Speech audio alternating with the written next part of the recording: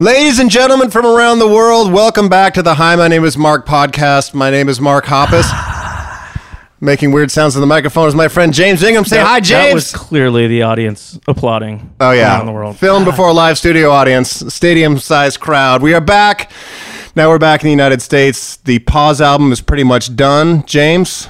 Pretty much done. Pretty much done. Just finishing some mix notes, and then we got to find it at home. And then it'll be out for everybody to listen to and enjoy and buy millions of copies of. It's going to be the next Nirvana Nevermind album, or Nirvana wishes they would be compared. Yeah, or Pet Sounds by the Beach Boys. Pales in comparison to the new Pause record.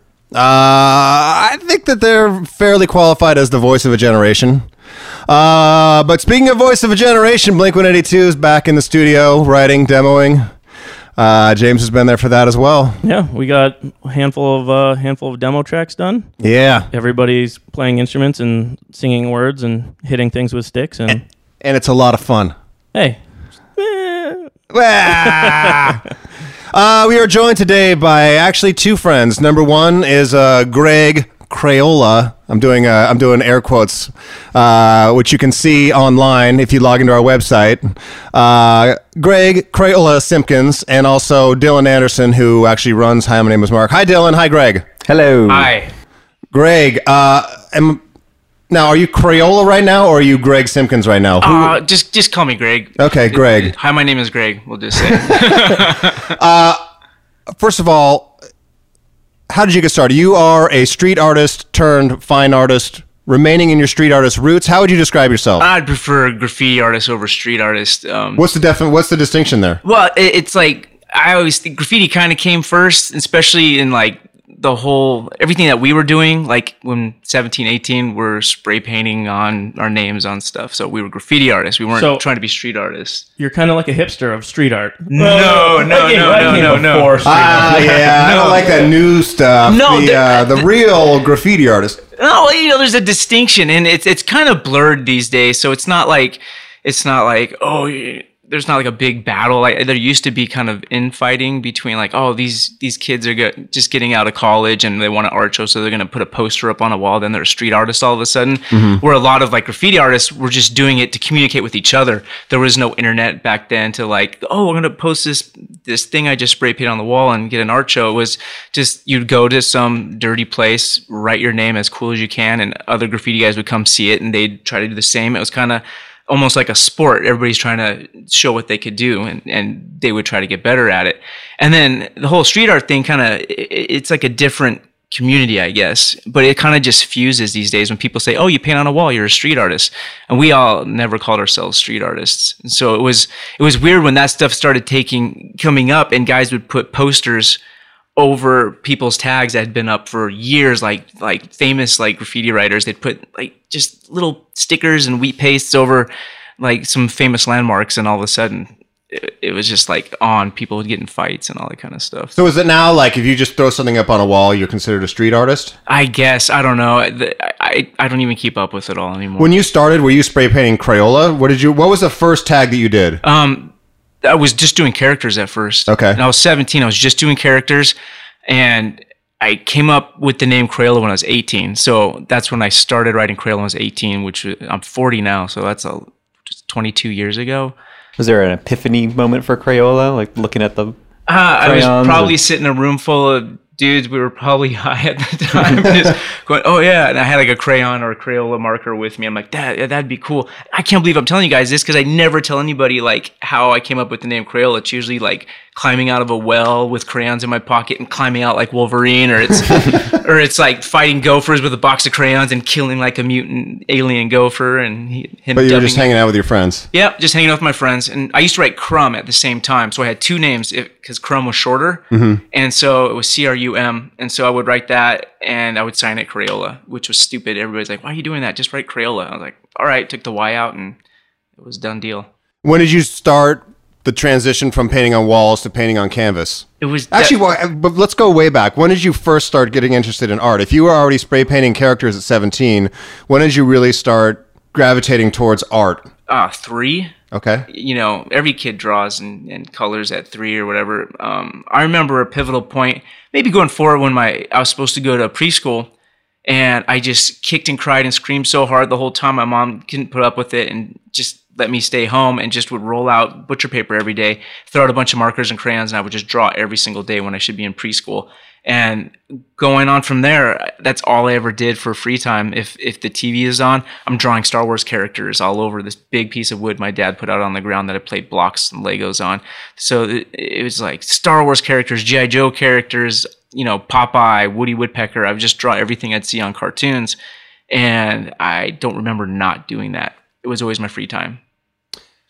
And when did you start painting on canvas? Canvas came years later. I mean, I had to do it, starting, art school, which was just junior college art classes. And, we'd work on canvases. I was painting in oils back then, and I didn't really like it that much. I was more into pencil rendering and marker rendering and some watercolor. And then I went all the way through college just getting away with doing my projects like that. And it wasn't until years later, working with a bunch of guys that I did graffiti with, that my buddy Axis from the CBS crew, one of the crews I'm in, sat me down and said, this is how you should be painting. Use, acrylics. Here's gesso. This is how you prime your surface. These are the reasons you're having a hard time, because you're not painting like this or using these tools.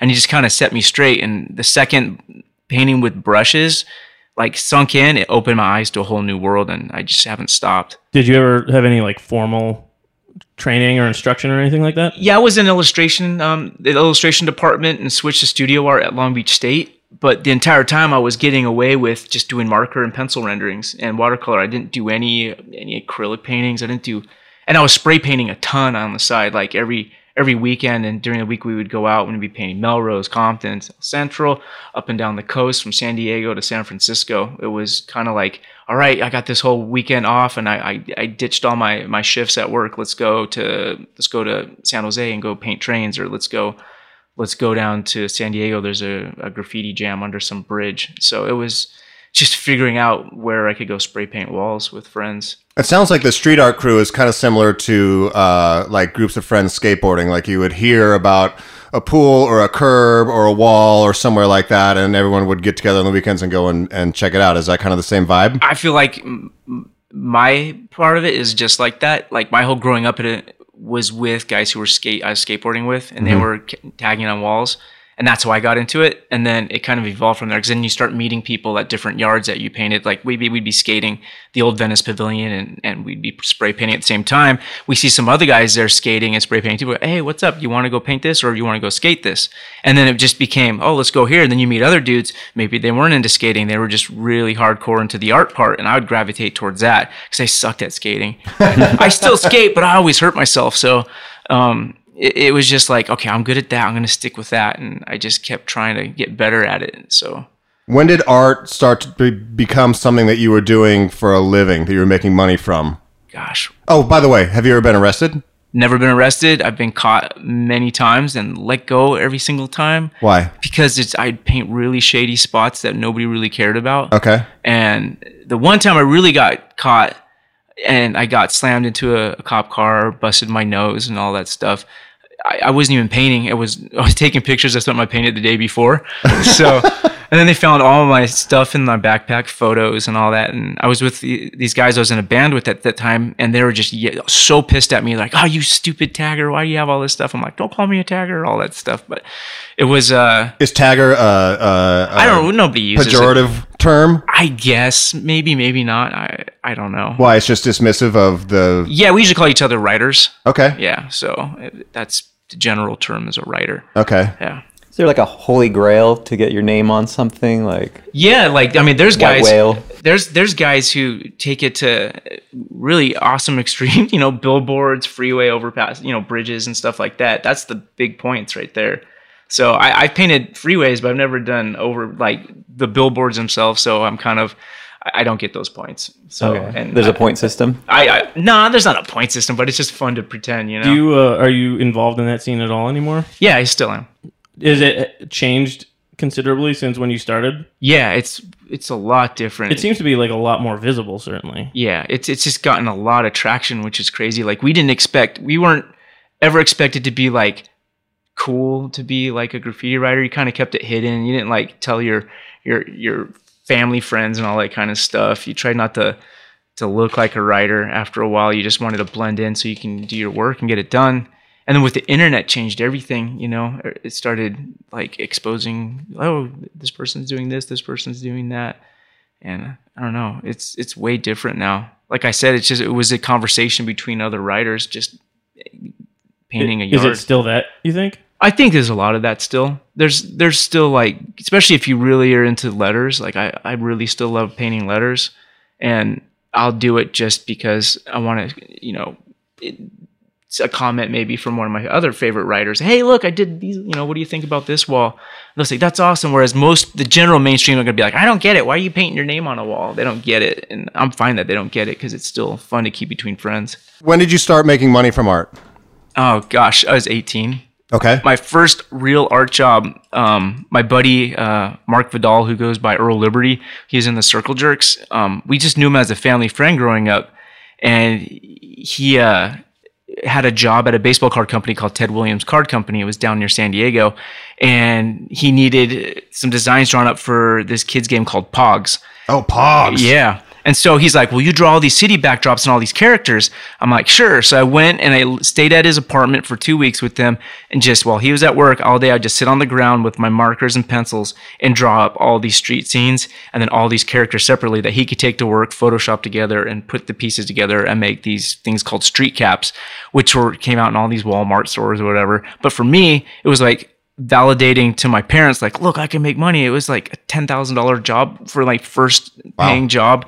Then after that was just like tons of t-shirts, some skateboard graphics, lots of stuff for the bands in my neighborhoods and stuff like that. And then slowly getting more and more into t-shirt graphics, which became my first like in-house illustration job. And the place I worked at, and you're making fun of me. Place that shall not be named. Yeah, the place that shall not be named. Well, that's how I first met you, is when we started Atticus. You were one of the first artists that did t-shirt designs with us. That's where it's a little mistake. I don't know if I didn't do t-shirt designs with you guys. It was, remember Jamie Tellerico? Yeah. So he was a good friend of mine. And he came and did a photo shoot with me. Oh, okay. That's what it was. It was the photo shoot. And it was like, oh, you wanted me to put these clothes on and take pictures? I'm like, sure, okay. And I thought it was really cool because I already wore some Atticus stuff. And I was like stoked. I'm like, do you want me to do any graphics? Like, oh, I got it covered. Oh, really? Yeah. So I was like, all right, that's cool. But so we barred you.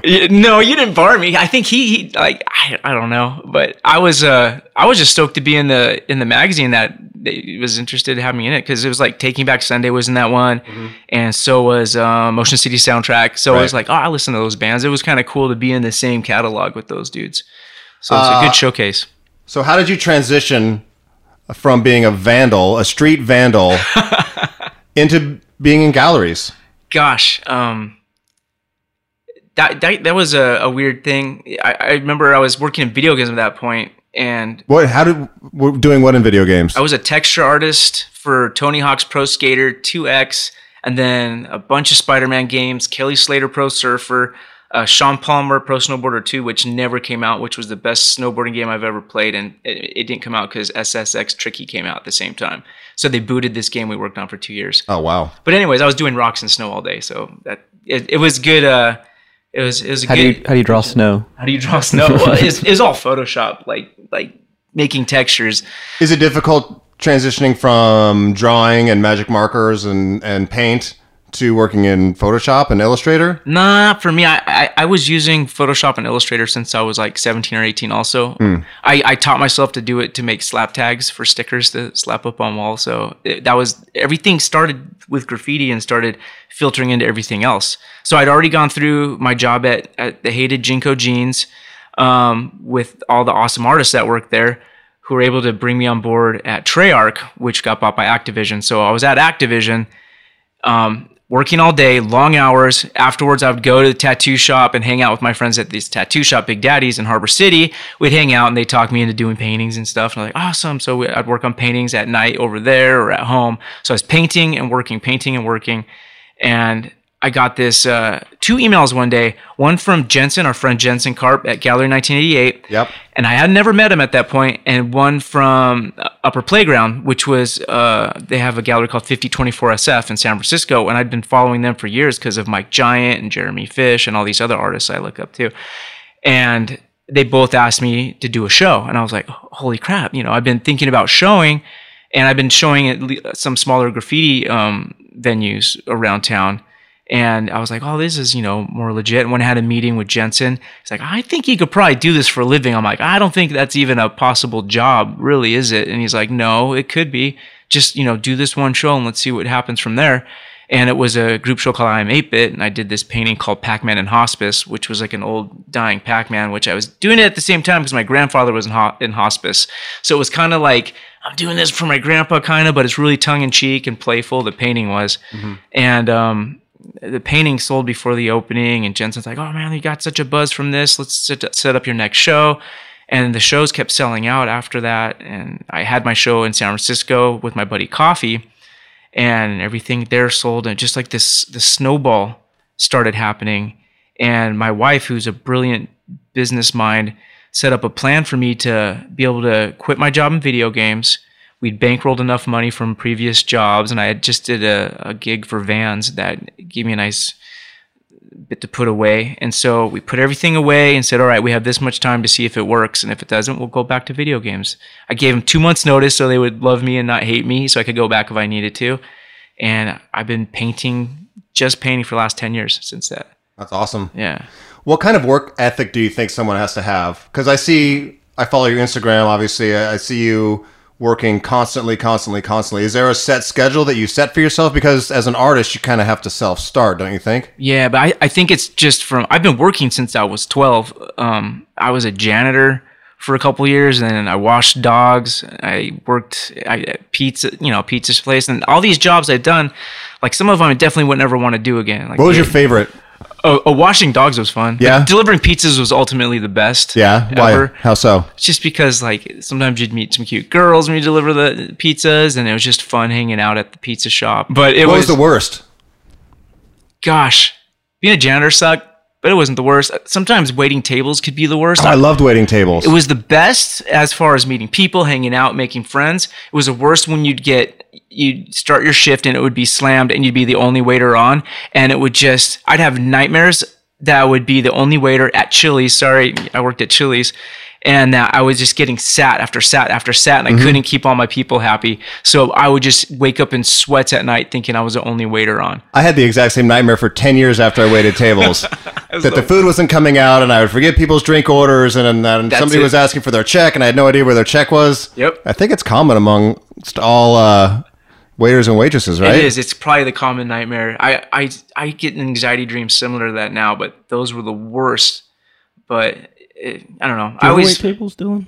I actually refused the promotion to become a waiter. Really? Why? Busing is so much easier. There's none of the stuff that you guys are talking about. You don't have to worry about any of that. You just clear the table, you bring water. So this bodes well for your clothing company, Mark. Dylan shirks responsibility as best he can. I want the easiest job. Well, it was a smart decision. You got paid basically the same. They still had to split tips with you and they stuff. tip you out. Ah, interesting. Yeah. You have to leave early too, usually.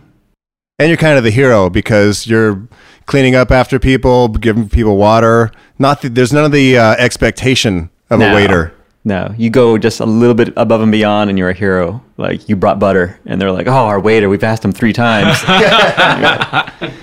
What inspires you to create? Because your paintings and your art is all very different. Do you, for instance, in the studio that we're talking right now, I have one of your paintings, and there is an octopus mixed with an orca, mixed with a fish in a bowl, mixed with a mallard duck, and behind it there's a gigantic octopus. I remember when I was working on that piece and that whole series, it came after a trip to Hawaii where I was out there snorkeling all day with all these rad fish. And then I came upstairs and we're hanging out in the room. I was watching a show about Yellowstone and then it started showing all the birds and the butterflies and all these beautiful creatures. I'm like, how come these animals can never interact? They'll never see each other. This is 2 areas in life where this bunch of beauty up here exists and this beauty down here exists, and they're never going to interact. So I just started doing all these things where fish and birds meet up, and butterflies and other kinds of beautiful fish, and everything with colors like that. Lots of sea slugs and nudibranchs and all those kind of things. Just start interacting and becoming sometimes singular characters, and I just would let it go from there too. I'd start drawing that stuff together, and then my mind would take it in other places. Sometimes there's pieces of couch like coming off of the top of the orca in there, which that has to do more with me growing up and hanging out at my grandparents' house. Just images just start flashing in my head while I'm sketching. I'm like, oh, that shape looks like this, and I'll start drawing it in there. I'm like, oh, that'd be cool if it went this way. And a lot of it starts going free form, kind of like drawing graffiti letters. Like once I start getting the idea down, I'm like, but what if this was in there? And I'm like, instead of stopping myself and saying, oh no, you can't do that, I'm like, wait, there's no rules. It's art. I'm going to make whatever I want out of this, and just start letting it go where it goes. How often do you incorporate elements of your graffiti into the fine art? And do you even see a distinction between the two? There's a definite distinction between it. I will hint at it in my fine art. I will a lot of times I'll put my crew spell outs in there, like WAI or CBS or Lords now, and I'll sneak those in there so people have to find them, or I'll hide my name in the piece somewhere so people have to look for it and find it.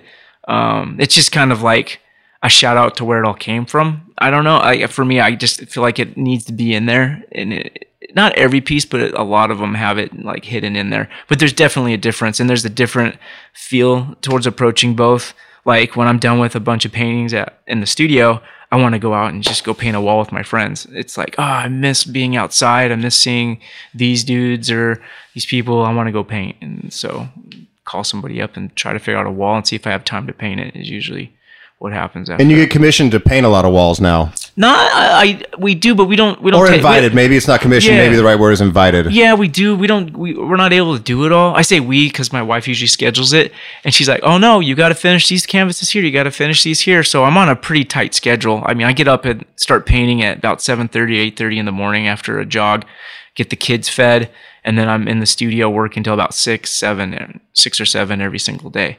So and it's because we have a set schedule and we have definite things I need to get done on my deadline, that I'm not able to paint as many walls as I used to or as I'd like to. How do you keep yourself challenged, like in terms of like your style and stuff like that? Because you're obviously not the exact same artist you are now that you were 10 years ago, you know? I like to look at a lot of the old masters. Sometimes I like to go up to the Getty and just sit and punch myself in the face at how much I suck at painting.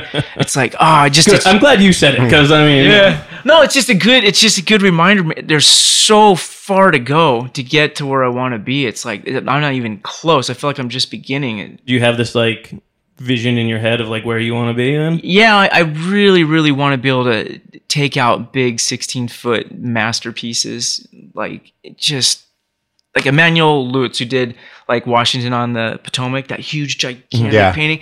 Just everything, all the texture in it, the way the icebergs are lit, just the way they're lit, and it's darker here because the light's behind them. Just all these little intricate things. Like, I got to work on that aspect. I got to work on lighting. I got to work on, his skin might be that color, but it's really greener because all this other light's hitting him, and those painters understood that back then. So I'm trying to teach myself color and light and how all that stuff works together. And that stuff's really important to me. And it's just tons to go still. So you're definitely going to suggest to any up and coming artists, go study the masters. Yeah, study the masters. They knew a lot. So yeah, it's pretty much, that's the most inspiring thing. When you walk around, do you look at things and look at how they're lit and think about how you would paint it and think about how you would incorporate that into something that you were creating? All day, yeah. I can't drive without looking at things going, oh, okay, crap, where's my sketchbook? I always have this thing around. I'm like, yep, I got my sketchbook. I can take a note, go pull my car over. When I got here, I had to pull over outside for a few minutes and was writing down some notes. So I always see something, I'm like, oh, that would be cool. Or look, see the way that curves, see the way the light hit that? That wasn't like a highlight all the way down. It was like a small spot. Just weird, nerdy stuff. And can you look at other people's art and appreciate it just as art? Or do you look at it as an artist yourself, dissecting their process and their technique? That sucks for me because when I do go to galleries and museums, like I really dissect technique because that's so exciting for me. Mm-hmm. And so I tend, if I'm going to enjoy art, I tend to enjoy abstract stuff. I really love abstract art more than stuff in my genre, which I love stuff in my genre, but I'm sitting there dissecting it the whole time instead of standing back and just going, oh, that's such a beautiful piece. And there's so many great artists that I love in my genre. And sometimes I purposely don't go look at their art because I don't want it to influence me too. And so, because I hate hearing like, oh, this looks like so-and-so's. And I'm like, I'm really not trying for that. Maybe we're just influenced by the same stuff at the same time. You know, it's a good friend of mine or this, that, and the other. I'm like, damn it, I really got to not look at my friend's artwork. And it sucks because I love their work. And then that's just the whole like inner conversation I have with all the demons in my head. Yeah. Like, yeah. But all different movements have influence one another. If you look at the writers in the 20s, or if you look at the beat movement, or if you look at pop art or anything else, all these artists and creators all had a conversation with one another and influenced one another and pulled different elements of, you know, even in music, there's all pop punk or old school punk or hip hop or anything. There's always artists pulling from one another and using that. You shouldn't really be afraid of that. No, it's true. Can I talk you through this right now? Please help me out. What do I do in this situation? No, you're right. And there's points where obviously we do share a common vocabulary with the stuff that we do, but it's yeah. There's Robert. Hi, Robert. Hi. How you doing, guys? Yeah, it's Robert. We're doing Ortiz. podcast. Podcasting? Yeah, we're podcasting. Oh. What you got there? Guitar? Yeah, you could say that. You want to do the honors? What? You open it. You're standing right there, or I'll help you open it. Oh, what's that? What is that? That's awesome. That came out great, man. That's so rad. How'd this happen? Speaking of weird octopi, this one actually has honeycombs in his head. This is so rad. Okay. Wait. What's happening right now? I don't fully understand. You got set up, man. Yeah. Guy and I were trying to do something for your birthday a while back. Right and, after. But Greg had a big show that he was working on, so he couldn't do anything then. So we're like, all right, when you have time, we'll work on something. So it's been in the work for months. And yeah, Robert just finished it today. So that's your birthday present from these two over here. That's awesome. Thank you so much. To anybody listening, what has happened is Greg has custom painted this awesome bass guitar for Mark. And This is incredible. Thank you so much. Yeah, you're welcome. That was a very fun piece to paint. I had posted a snippet of it. I had hoped that you never saw it on Instagram because you could see the bee on like a octopus. So I know that people always draw, or I've done drawings of bees and stuff for you. So I was like, oh man, I hope he doesn't catch on to what this could be. Wow, I got set up. This is great. You're going to be on the podcast all the time now. This is really cool. Thank you very much. on a scale of 1 to 10, how surprised are you? Totally. A 10. Totally. No idea. This is great. We all knew. We all knew, Mark. We all knew. All of us. So cool. All right, we're just going to interject here. This is Robert. Hello. Robert, you've been on podcasts before. Yes. Blink-182, guitar, bass tech. You work with Pharrell. Who else you work with right now? System of a Down. System of a Down. Chavo. I'm like the bass guy now, I guess. I don't know how that happened. But you do guitar for Pharrell, yeah? And bass. Oh, and bass both? Yeah, stage left and stage right. All right, good for you. You got 2 jobs. All right, so explain the bass to me, because now I'm just getting more information about... Okay, so they hit me up about doing the bass. So I called Mike, our guy at Fender, and asked for the body. It had to be all super down low, you know. And but I wanted the pickups routed to be like your pickups on your regular signature bass. So the P bass pickups are flopped like on your regular one, on your regular signature bass. So I didn't notice that. Yeah, That's crazy. and also look, it's a single volume knob. It's your exact setup, but on a Jaguar bass. The only thing that I couldn't fix was that they had already routed the bridge pickup for like a jazz bass, like a regular Jaguar. So I couldn't do anything about that. So that pickup is a dummy, actually, that's in there. So this one's just not hooked up at all? Correct. Okay. But we could actually hook it up, and I actually thought about doing a blend knob. So if you pull the volume all the way back, it would be the bridge. And if it was centered, like a clicking point, it would be both pickups, or you could turn it all the way up and just have your regular pickup. Okay. But who knows? And then, so I got the body to Greg, and he painted it. And I kept trying to explain to the guys that how I needed the the pickguard cut. Because Fender? Because the regular Jaguar bass has the metal horns where the switches are. Yes. And then the metal plate on the back where the volume and tone knobs are at. So that didn't work for your setup. So it was kind of like I would send emails and it was kind of like, what? Like, I don't get it. And finally, we looped in Alex from Fender, who is your old A&R guy. Original. Original guy who built all your prototypes and everything. And we looped him in, and then I sent him an email, and he was kind of like, I'm not really getting what you're saying. Maybe I'm horrible at emails. I don't know. So I brought the body to him. I went to Fender, drove out to Corona, took it to him, and showed it to him, and he got it right away, obviously. And he went and cut that pick guard for us right there. And a couple days later, I came and picked it up, and then he was cool enough to pretty much assemble everything in the custom shop. So the bridge, most of the electronics, the neck, was all done by Alex. And then so I got it back, and I went to my work box to get you some quarter pounder pickups, which is your pickups, and I had no covers. I was completely out of covers. What do you mean covers? So on the pickup, there's a shell that goes over the pickup. Oh, okay. So I was all out of those. Normally, if I switch out your pickups, I just use the same shell. Oh, okay. I understand. Ones. So I was like, this thing's got to be done. Like, this was like last week. And I was like, I don't have these. So I hit Alex up, and he's like, oh, I have a pair in my drawer. He overnighted them to me. I got them on Friday morning.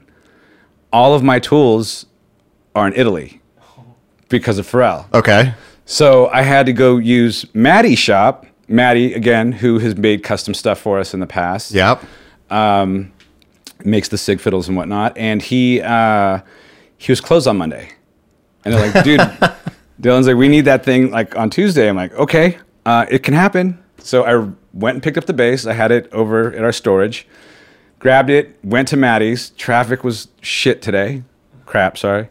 And then he did the soldering for me while we just were talking as I was trying to get this done. Cased it up, drove over the hill, and there you go. So this was all just soldered this morning? It was just finished like an hour ago. Wow. Oh, wow. Yeah. Wow. And when did you finish the painting, Greg? A while ago. Yeah, a little while ago. How many months? Well, because I left. I went back on tour. Yeah. I started it right after my show because I did the charity bass for you guys for that Muse Inc.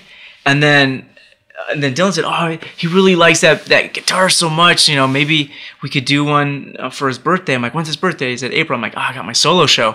So I'm like, get me the bass body afterwards, and I'll definitely do it. Make it a belated birthday present or something like that. And I just waited till right after my show was done. Wow. I painted it, and I drew it on, painted it a few days, maybe 3 days, and then. That's insane. So Alex built this, made the parts.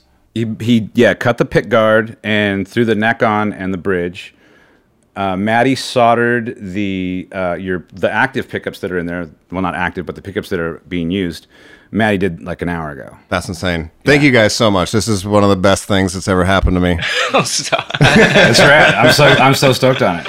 Yeah, the sad thing is, I'm never going to play it. I'm just going to hang it on a place of prominence. I put a ton of exterior varnish on it, so it's super secure too. Oh, really? If you ever tried to play it, it probably won't chip. But okay. If don't play it, hang it, whatever. But if something ever happens to it, I can touch it up. It's like I'm not that far away. So. All right. Well, thanks again. Yeah. Awesome.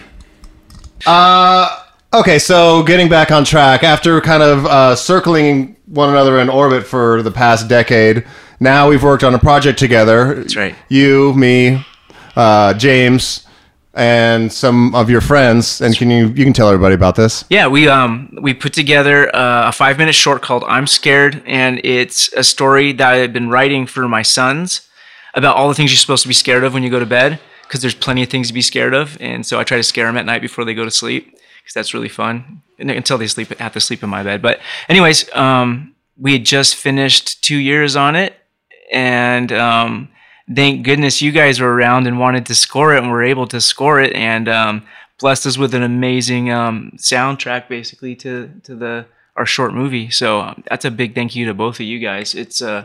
It came out really good. Oh, thanks. Thanks for having us. We were stoked to do it. Yeah. So, I think it turned out really well. Yeah. These are characters that you drew also. Yeah, it's basically my White Knight character, Ralph, as a little boy. And he's his little brother, Crumbs. He's walking him around the room and showing him all these monsters to be scared of. So I wrote the story, a lot of it with my son. We re-edited it, me, Dan Levy, and Pete Levin. Levin. I'm gonna say it every single way so I get it right.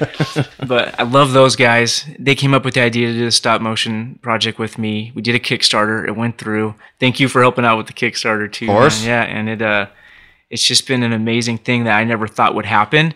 I'm always skeptical until something's done. I'm never like, oh, this is gonna happen. It's like, no, it's never going to happen, but I'm going to put my best foot forward to see that it does. And if it happens, I'm going to be stoked. And I'm stoked right now. Every morning I show my kids the cartoon. My youngest sat on my lap this morning, put on Scary, Daddy, put on Scary. I'm like, all right, sit down. Let's watch it. And he sits and says all the words to it. I think we're both pretty honored that you had us do it too. Because doing scoring stuff is an interest of both of ours. And this was such a cool project. And like, because, you guys had sent over Mark a cut. Yeah. Of it first, and it just looked so good. Well, I'm glad. Yeah, thank you very much. Like, all the characters are really cool, and the animation team did a really great job. Oh, the team! I can't believe the team we had for this. They're so amazing. I got to watch the process as it unfolded, and it's more about what they did than I did. I still think nothing would have came together with just a bunch of drawings. It took a whole team to make it go together. So, and there's like so much story after the fact too that we're working on, so hopefully some of the things fall in line that we've been talking with some people, and we'll see what goes from there. You're involved way more than just painting and drawing and things like that. You do figurines, you have the book coming out for I'm Scared, you're curating exhibits. There's something you did in Long Beach. Yeah, well, I'm working on a show, not curated, but I was a part of this big street art and graffiti show in Long Beach Museum of Art called Vitality and Verve. And then it was part of the powwow show that travels from Hawaii to like Japan to Tokyo and all over the world. And I was able to paint a big installation inside the museum alongside of a bunch of amazing artists. And next week, we get to say goodbye to our installations, and they're going to have a closing reception, which is going to be a big party. They're going to show the video of the whole thing getting made and painted that my buddy Jordan Ahern made. And I get to go and start painting over my piece in front of everybody. So you're going to paint over the work that you've already done? That's right. Yeah. So it's going to say goodbye because it's on the wall, so it's not meant to stay. So, and people have been so bummed, like, oh, it's going to go. Why can't we just cut it from the wall? I'm like, you can't do it. It was never meant to be a permanent piece, which is what, like same with graffiti. It's like it gets gone over. And if it's on the street, it's pretty awesome if it's lasted a long time, So, but in a museum, it's going to be gone. Kind of random question. Is that sort of seen in like in the graffiti world? Like if somebody does a piece that's like so cool that people just leave it alone, then that's just kind of like a badge of honor. Like, yeah. Oh, it definitely is. Like I remember when we've had pieces running in like spots that get gone over every day, like Venice Beach or something like that. We had a piece run for like 5 weeks or more. Me and my buddy work, and we were like, "Oh, it's still up? You gotta be kidding! It's still up." Couple tags on it here and there. Then finally it gets gone over. But it was like, if you get some good street spots like in LA or someplace, and it just rolls for a long time. But this place in Long Beach, that was a commission? Oh, it was. It's like you get invited to be in a museum show. You say yes, thank you. So it was. It was an exhibit that was like 4 months long, and I think they extended it to 5, or it was 3 month long exhibit, and it got such good feedback that they extended it to 4. It was the biggest show they've ever had at that museum. So it went really well for them. I've been just stoked on everything that's happened from it. It's a good show. All right, and finally, what is your dream wall? Oh, gosh. If you could paint anywhere in the world, have a wall anywhere in the world, would you go important wall, such as Great Wall of China? Would you go somewhere? Gosh, I just had to... I missed out on a couple walls I would have really loved to painted in Tokyo and Japan and Taipan. I was supposed to go for powwow, and just conflicts of schedule. So I would love to just kind of tour the world and do a small wall here and there. I don't know. I've had big walls thrown at me, and I'm like, I don't know if I want to do a wall that big, but I don't know. That's a hard question to answer. Do you feel more pressure when you do something underneath a railroad track or in a museum? No, a museum more pressure for sure. Yeah. But these days I'm not going to go do something under a railroad track. I gotta clear this up after saying all this other stuff about graffiti. I haven't done any illegal graffiti within the past 8-9 years, like right before my kid was born. You're a tremendous liar. No, it's true. Like and if it was anything before that for many years, it was really cutty spots that I made I made a decision at one point that I'm not gonna do anything that's gonna be super destructive. And that was just my own decision. I have nothing wrong with my peers and my friends going out and painting billboards. I understand the reasoning behind it and I back them, but I haven't done anything that's going to get me in a lot of trouble for many years just because of the family and I support them, my wife. It's all on my shoulders, so I'm not doing anything that's going to get me in the kind of trouble. So at this point, it's just style writing. I'm going out. We get permission, no matter a bunch of real cutty spots still, but I just like to go paint with my friends and keep that part of me alive. Awesome. So yeah. Thank you so much for being here. Thank you for having me. It's been good working with you, and it's super. Thank you very much for this bass. This is incredible. Awesome. I've been spending the past 10 minutes thinking about where we're going to hang it in the house, and what a place of honor. And I think it's going to have to replace a lot of photos of my son. No, that's horrible. And good luck with everything. No, thank you. All right, we'll see you next time. Bye.